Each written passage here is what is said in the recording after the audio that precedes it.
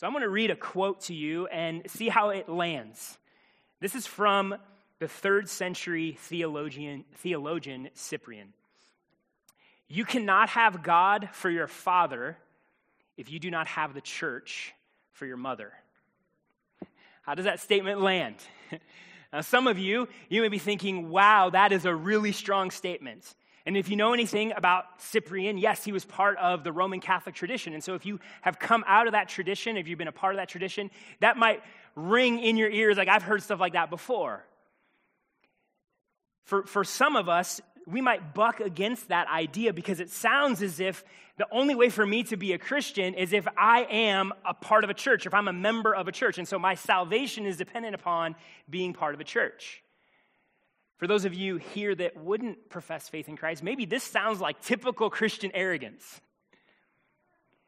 But wherever you land on this statement, I think we have to take a step back and recognize that behind Cyprian's statement is a strong connection between the life of a Christian, a life of one who would follow Christ, and being part of the local church. You see, throughout the past 2,000 years, there has been an interplay between what does it mean to follow Christ as an individual and what does it mean to be a part of a church. And for those of us that are in the evangelical tradition, we highlight and we emphasize a lot about having a personal relationship with Christ, which is good, but sometimes we can de-emphasize and actually minimize what it means to be a part of a local church. So I want to be very clear that you can be a Christian apart from being a member of a local church. I want to make that very clear. However, when we don't see the church as absolutely essential to our identity as Christians, statements like this can sound really, really harsh, rather than catching the intent and the point of what Cyprian was saying. See, we live in a society where the fastest growing religious demographic are the nuns. Those who claim belief in God and claim to be spiritual, but don't affiliate with any organized religious group, so they have no affiliation. For the nuns, affiliation with a group, let alone a church, isn't necessary to exercising spiritual life. And for a lot of us in the church, a lot of us Christians, we can have the same attitude, where we think what's vital to me is my relationship with Jesus, what I do in my personal time with Jesus, and disconnect our walk with the Lord from being a part of the local church. So we're in the middle, the second week of a short 3-week series on our core value of community. And what we want to hold out as a value at First City Church is we prioritize community because we believe that Scripture teaches that just as your identity as a child of God is the defining thing of all of your identities, the church is the defining community that shapes your identity. So here, let me phrase it a little bit differently. You cannot understand your identity as a child of God apart from understanding your identity as a part of the church. You cannot understand your identity as a disciple of Christ apart from understanding your identity and living out your life in the church. So last week, we began our series by reflecting on who we are as the people of God, our collective identity. Who has God called us to be? And this morning, I'm going to press a little harder. I'm going to push a little deeper on us and reflect on this truth. You need the church. You need the church. For those of you who follow Christ, those of you who want to know Christ, you need the church. Next week, Pastor Paul is going to talk about the church needs you. So there's two sides to this coin. You need the church needs you. But this morning, we're going to listen to and reflect on God's word and what it says about us needing the church. So 3 points for us this morning as we reflect on this passage from Ephesians. The centrality of the church in discipleship is the first point. Second point is the challenge of discipleship in the church. And then 3, the hope for discipleship in the church. Before we jump in, I want to do the same thing I did last week and just express my hope for this sermon in this series by addressing a couple people, different groups of people in the room. First, members of First City Church. Our core value is community. but it is very easy for us to sort of just hat tip it. It's very easy for us to just use that word as a catchphrase and not really connect deeply with our hearts and impact the way that we're living our lives as believers. And so we need to regularly come back to this and be refreshed and challenged in what God has called us to as those who are part of his church. Also, living in community is messy and it's hard, and we get in the weeds and we start to ask ourselves, why are we doing this? And so we need to lift our gaze to the glory of what God is doing, what Christ has done, the purpose of God in the church, so we can be refreshed and renewed and encouraged and enter into community more deeply. For those of you that are exploring church membership here at First City, this is us holding out saying, hey, here's what we believe. Here's all of our cards on the table. This is what we embrace as a church. And if God is calling you to this church community as a member, we want you to embrace this as well. It may be that God is calling you here. It may be that he's calling you to another local church. But my hope this morning is that you would be challenged and encouraged to be all in at a local church community, whether it's this one or another. For those of you that have been around for a while and you're dragging your feet, like you don't need any more information. You know whether or not this is the church for you or not. I want to lovingly challenge and push you and say, hey, be all in. Stop dating the church and commit to the church. And finally, for those of you that are experiencing some pain, maybe you have been hurt by the church and you're slowly stepping back into community. A sermon like this can sound pretty heavy-handed. A sermon like this can maybe even reopen some wounds potentially. And no, understand that my heart and my hope for you is not to condemn you. It's not to kick you while you're down. In fact, I want to help you heal. Here's how. I want you to see what God intends for community. Like, I don't want your view of community to be defined by what broken men and women have done to you and the way that they've abused community. I want the Word of God to define this for you. I want the Word of God to bring healing by lifting your gaze to what Christ is doing and what Christ has done. So by the Spirit of God and by his Word, we'll accomplish that this morning and accomplish that in this series. So let's first turn to the centrality of the church in discipleship. And let me just quick summarize what we talked about last week, because if we're going to talk about the centrality of the church in discipleship, we first have to remember and reflect on the fact that the church is central to God's purposes in redemption. You see, in the Old Testament and New Testament, Scripture is very clear that God's purpose in salvation has been to save a people. And when God saves you, he doesn't save a bunch of Lone Ranger Christians out just doing their own thing. When he saves you, God doesn't save you to be a spiritually only child, so to speak. No, he saves you into a family, into a people. You being united to Christ means by nature you are united to others who are in Christ, brothers and sisters. And so God saves us into a family. He saves us into a people. This is what Christ accomplished. This is God's plan. And that the church is central to the purposes of God's plan of redemption means that the church is also central to our discipleship. It's central to God's purpose for our discipleship. You see, when God unites you to a new community, he has structured and equipped and empowered this community for the purpose of growing you in Christ.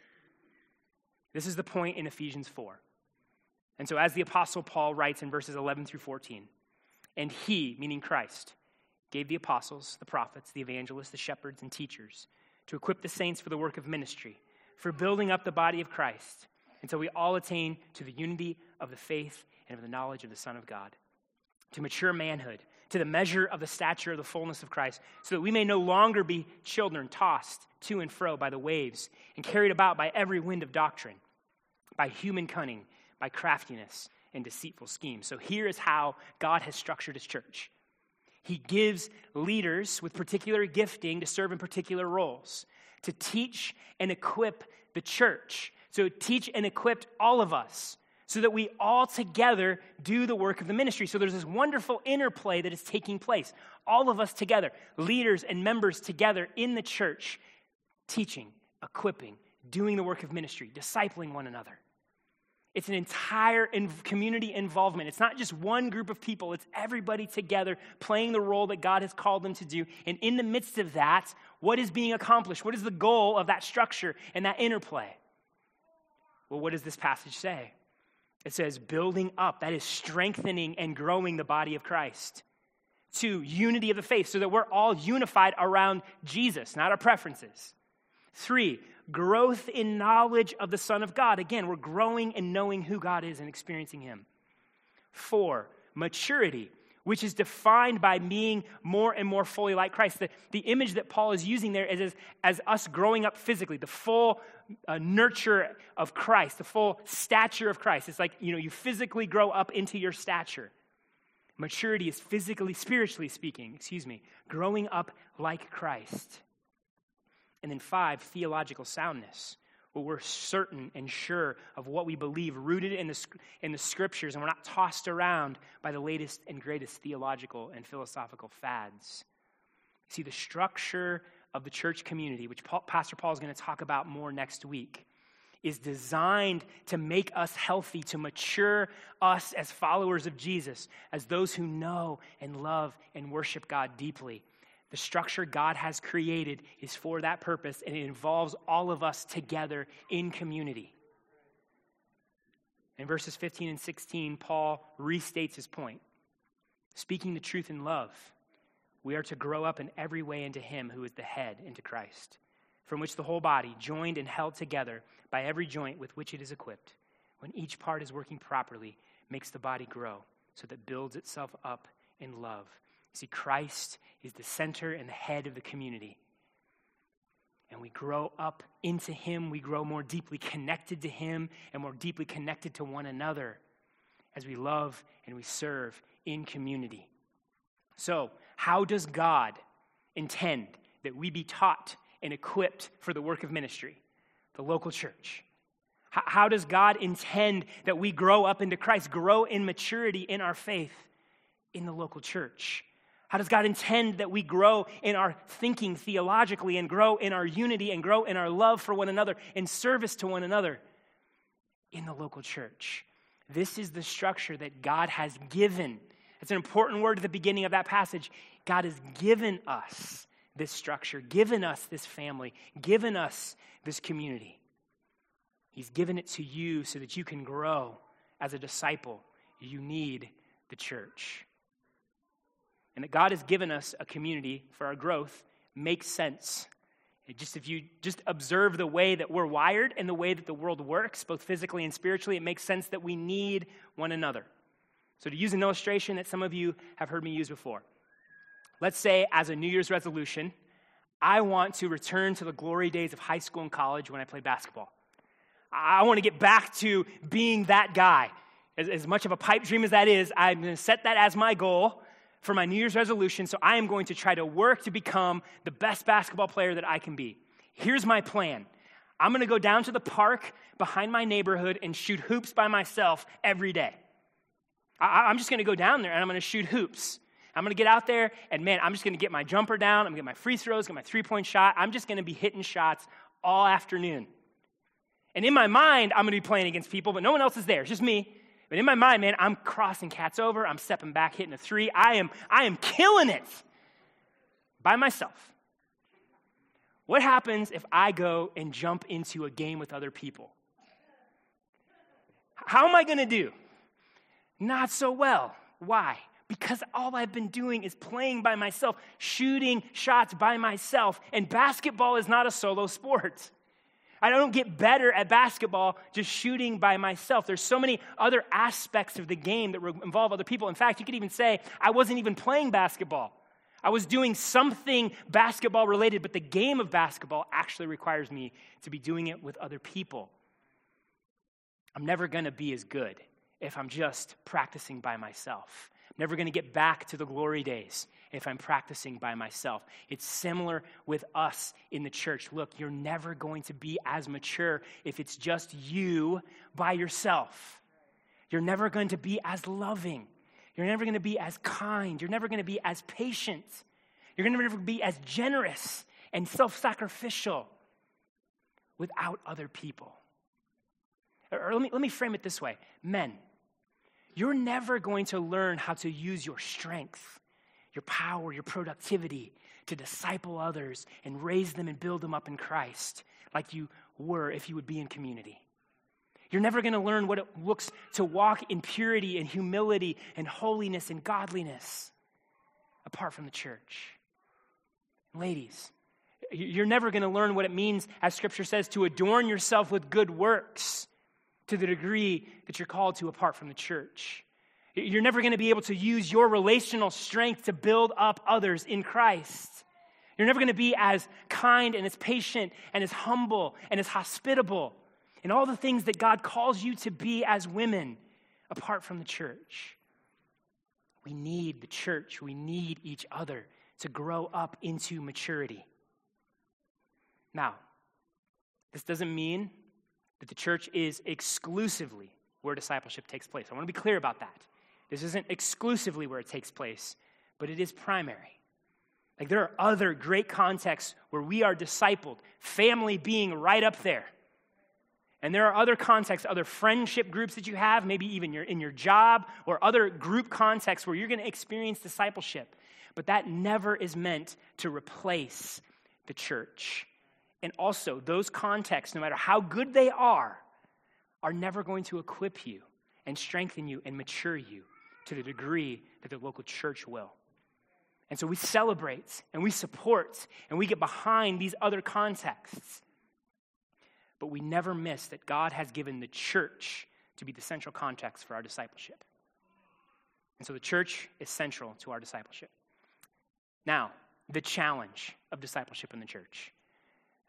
We say that the church is central, but there is an incredible challenge. Look, I can lay out for you in Scripture, I can cast vision for you about the purposes of God in the church and for you to grow in your maturity as a disciple. You can even assent to the truth in your mind, but we regularly bump into the disconnect. We bump into what we believe to be true and our actual experience. Now, some of you, I just want to be clear, you take a step back and you keep community at arm's length because of pride. Like, you don't think you need other people. You think you got this on your own. But for most of us, it probably has more to do with fear. And I'd even say for those of you that are more prideful, pride is often a cover for fear. But for most of us, it's fear.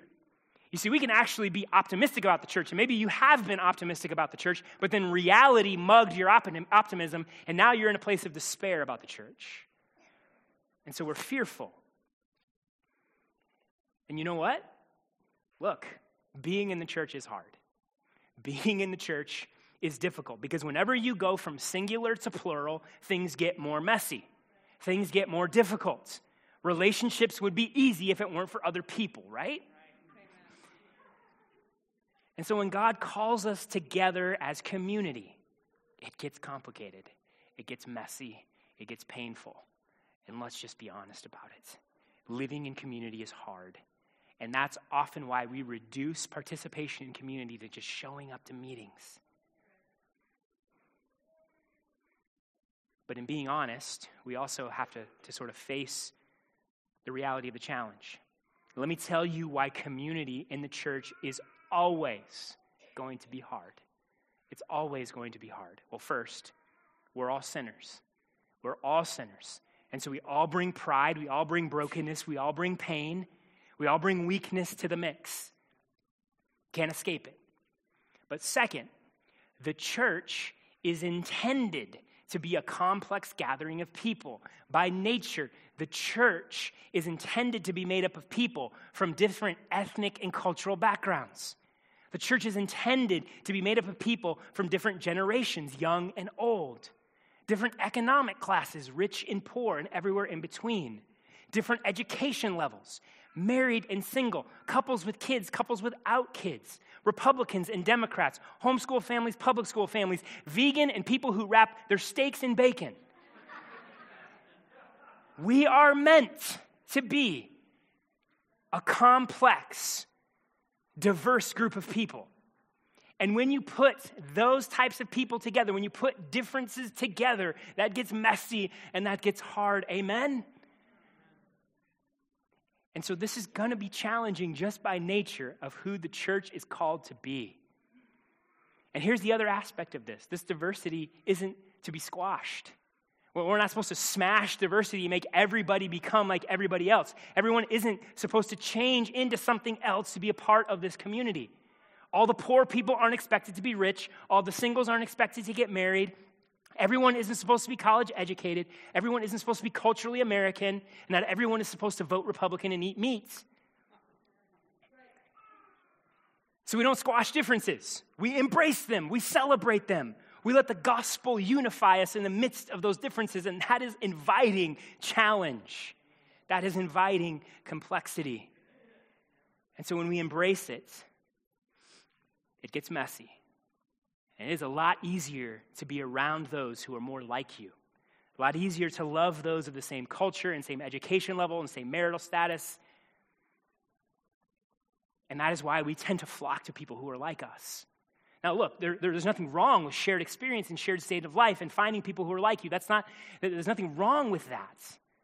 But when you become exclusive, when you want to build an entire community around likeness in that way, then we miss what God has called us to. We miss what the church is to be. And on top of that, because we are sinners, we're going to be tempted to be inwardly focused and prideful. We're going to be tempted to demand our preferences be honored. We're going to struggle to sacrifice and lay down our lives and bear with one another and be patient with one another and forgive one another. And because we're sinners, we're going to offend and hurt one another. Like if you're in the church, you're going to be sinned against. You can't escape it. We are going to sin against one another. If you haven't been sinned against, you're probably playing it too safe. Here's another thing. Have you considered that a church that has grace as its culture, that it has grace at the center, is going to invite people to be more open about their sin? They're not going to hide it anymore. They're actually going to be open, and that sin is going to spill out and make a mess of things. And so if we're a grace-centered culture, if we're a gospel-centered culture, we're actually, again, going to invite mess because people are going to dump it out on us and ask us to walk with them in it. All of these things add to the challenge of discipleship in the church. Complex, messy, hard, and painful. Now look, I'm not trying to minimize painful experiences you've had. I'm not trying to minimize toxic environments that you have been in. Like there are some churches that are so toxic that you need to leave because men have twisted leadership and used it for their own agendas. I'm not trying to minimize that. In fact, hey, I can relate. Like I've been on the other end of an unjust excommunication from a church. 17 years old, my mom, who was a single mom, me and my younger brother got kicked out of a church because we dared ask some questions. So we can sit down and compare some scars. I can relate to that pain. And that deeply affected me. It made me scared of the church for a long time. So I can relate and I can understand. But we have to be honest. We cannot escape pain. We cannot escape complexity. We cannot escape sin. The challenge is going to be there. Look, when Paul tells the Ephesian church, another part of in the book of Ephesians, to be patient with one another, to bear with one another in love, to be kind, to be tenderhearted, to forgive one another. And this is God's inspired word being honest about expectation, laying out for us like, hey, this is what it's going to take. This is what it's going to be like. And so we should have a ton of patience and compassion for one another. We should be able to be humble about the brokenness in this church. Like by God's grace, First City, we're at a place of health, but we're not perfect. And there are messes, and there is brokenness, and there is pain, and there is weakness. And so we should be humble about that. But we should also recognize that's not going to magically disappear until Christ returns. We're not going to be able to eradicate that. There is a challenge to living in community that we must embrace and we must expect. But at the same time, we have hope. We have hope for discipleship in the church. So what is our hope? Like we need the church, but what gives us hope to keep committing to community? What keep running and not running to and not running from community? And we need hope We need hopeful hearts, because what I don't want is for us to see in Scripture what God has called us to be in community, you to sort of say, I know I need the church, and then just grit your teeth and white knuckle it. That's not the way to live in community. We need hope. We need hope in the midst of the challenge, hope in the midst of the pain and the complexity. And so what I want us to see is that when the purposes of God and the church collide with our sin and our brokenness and our mess, what's not produced is despair, but hope. So what gives us hope? Well, one, we have hope because of the love of Christ and the power of the Spirit. Though community is painful, though community is challenging and messy, may we never lose sight that Christ passionately loves his church.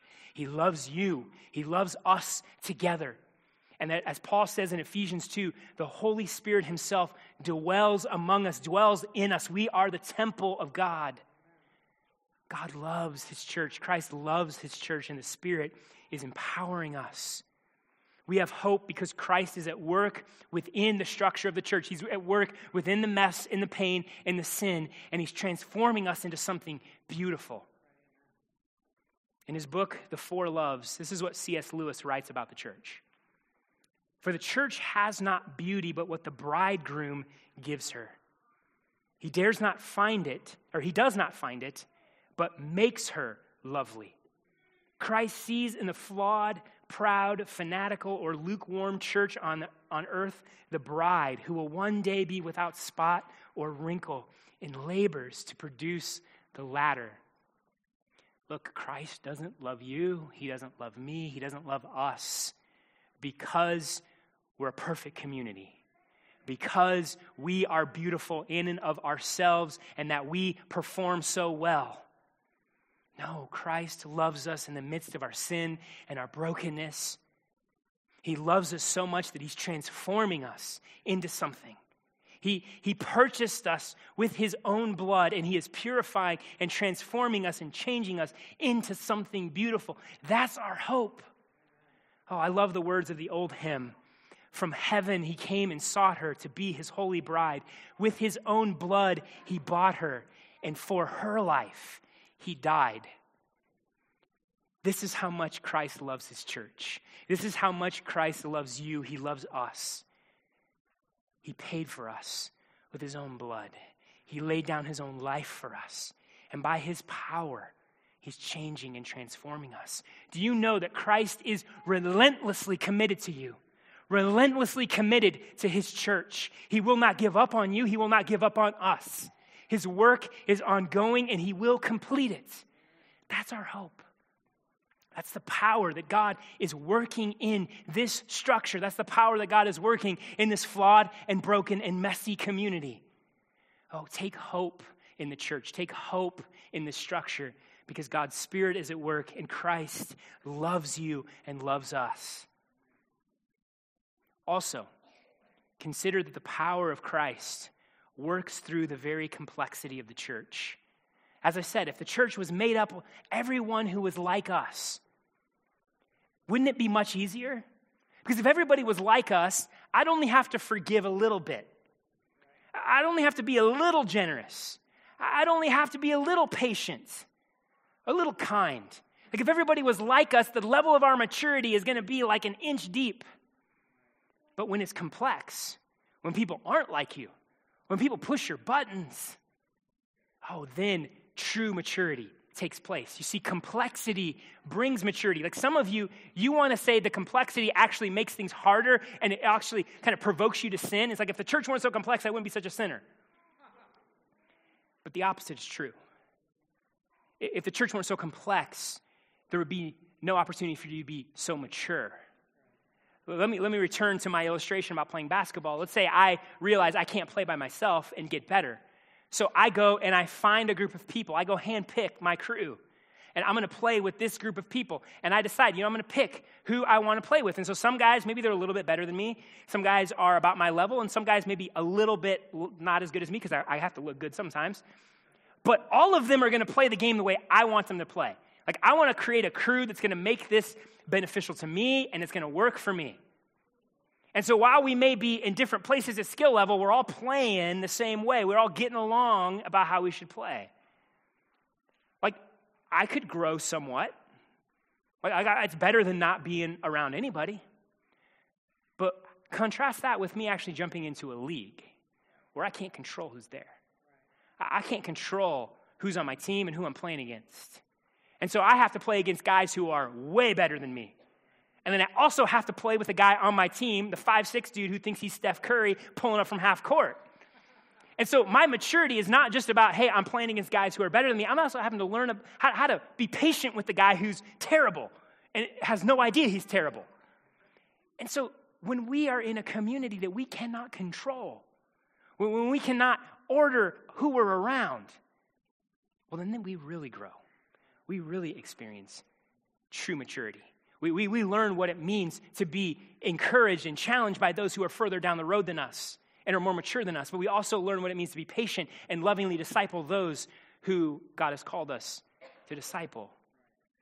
And so when I can't control my community, and when that community is complex, man, then I'm really going to experience deep, deep maturity. That is how God has structured and ordered his church. That is what God has called us to. And so we need the complexity of the church. God designed it. God gave us this wonderful, messy, complex family and says, you need this family, but take hope because I am at work in it, doing something powerful in you. We can also say this, that the disappointment that you can feel with community, that the people will let you down, also points you to the truth that even though you need community, community is not your savior. Like sometimes we can put so much hope in a community that we expect the community to save us instead of Christ. Christ has given you a community, but he doesn't say this is a substitute savior. I'm still your savior. I'm still your hope. And so sometimes a healthy dose of disappointment is good for us to remind us, hey, my brother and sister, they're human. They're not my hope. This community, I know I'm called to it, and I know I'm called to be a part of it, and it's going to disappoint me, and that reminds me my hope is actually in Christ. My hope is in the power that he is working. My hope is not in the perfection of this community, it's in Christ.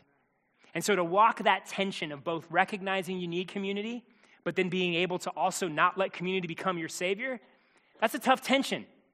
That requires a lot of faith. That requires a lot of maturity. There's the point, that we walk in maturity. And so this complexity is good. And so let me encourage you, if you find yourself cynical about the church community, if your focus tends to be on the sin and the failures of the church, then lift your eyes to what Christ is doing. Lift your eyes to the beauty of the Spirit at work. See God transforming. See God at work changing men who used to be enslaved to lust and anger into men who walk in holiness and humility, who use their strength and their power for godliness. Women who were fearful, women who were given over to levels of anxiety, or women who were given over to gossip, now walking in holiness and maturity, trusting in the Lord. People who were smashed and broken by circumstances, being welcomed in and loved. People who were cast out and ostracized, being embraced with grace and truth and mercy. I'll see the beautiful and wonderful diversity in the church. People that are young and old, single and married, with kids, without kids, from different ethnic and cultural backgrounds. People of different education levels.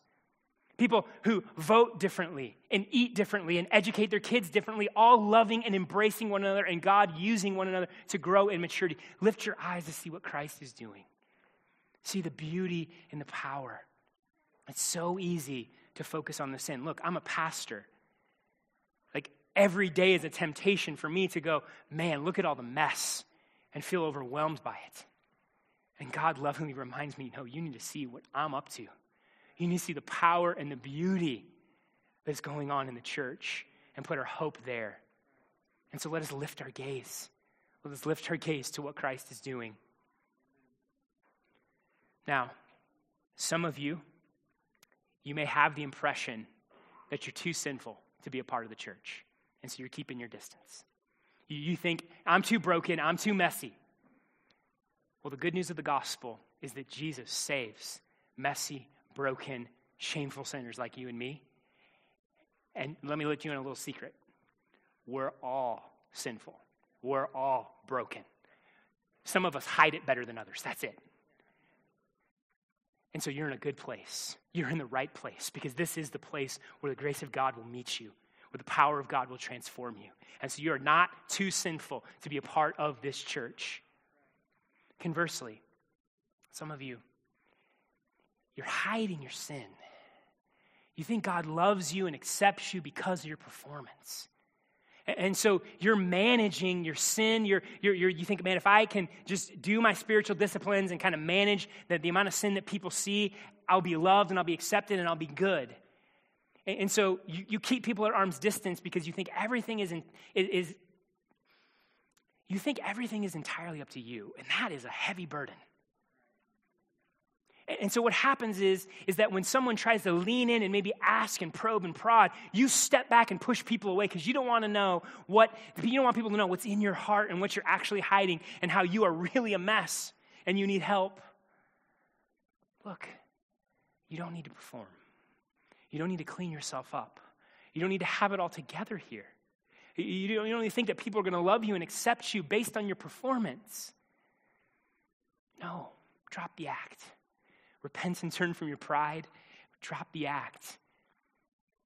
Be open, be honest, and allow the grace of God, allow God's community to embrace you and love you, and you can experience transformation. And so, church, in conclusion, I want to make a couple points of application here. The church is central to our discipleship, and while we will face challenges in community, we have hope. And so what does that mean? 3 points of application. 1, join the church. Like first, if you do not believe in Christ, believe in Jesus. Be brought into the family of God. Find in Christ your salvation and be part of God's kingdom. And if you are already a part of God's kingdom, then find a local church and join it. Be part of a church, be part of a community where God can transform you. Second, love the church. Don't just show up and kind of look at the church and go, okay, I'm here, I know I got to do this. But no, see that God passionately loves his church, that Christ deeply loves his church so much that he would shed his blood for it, and that God is making it into something beautiful. See that in the church. See the beauty of the church, and let that cause you to love what God loves. Love the church. And finally, give yourself to the church. God's intended context for your discipleship is a local church. The central context for your discipleship is a local church. So give yourself to the local church. Go all in on community. So maybe you need to jump into a gospel community. Be present in community. Be known by others.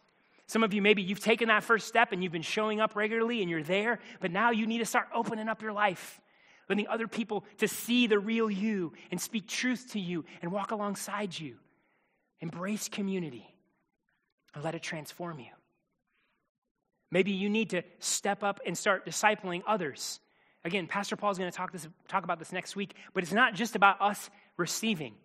Our maturity happens as we give, as we do the work of ministry, as we disciple, as we serve. And so part of this is doing the work of ministry with other people. And so maybe God's calling you to serve, whether it's on a Sunday ministry team or serve someone in your gospel community or grab somebody that you know and start discipling them. Whatever it is, God's calling you into deeper ownership and responsibility because through that, he wants to mature you. Through engaging other people, God is going to grow you in Christ. And so give yourself to the church that the power of Christ may transform you into a deeply mature disciple. So church, we have an amazing God. We have a God who loves us, who's passionately for us, whose spirit is at work in this community, in this structure that he has given us. We need the local church. We need each other. And so let's give ourselves to this community that we may be transformed by God and that together we may go and proclaim the excellencies of him who's called us out of darkness into his marvelous light. Amen.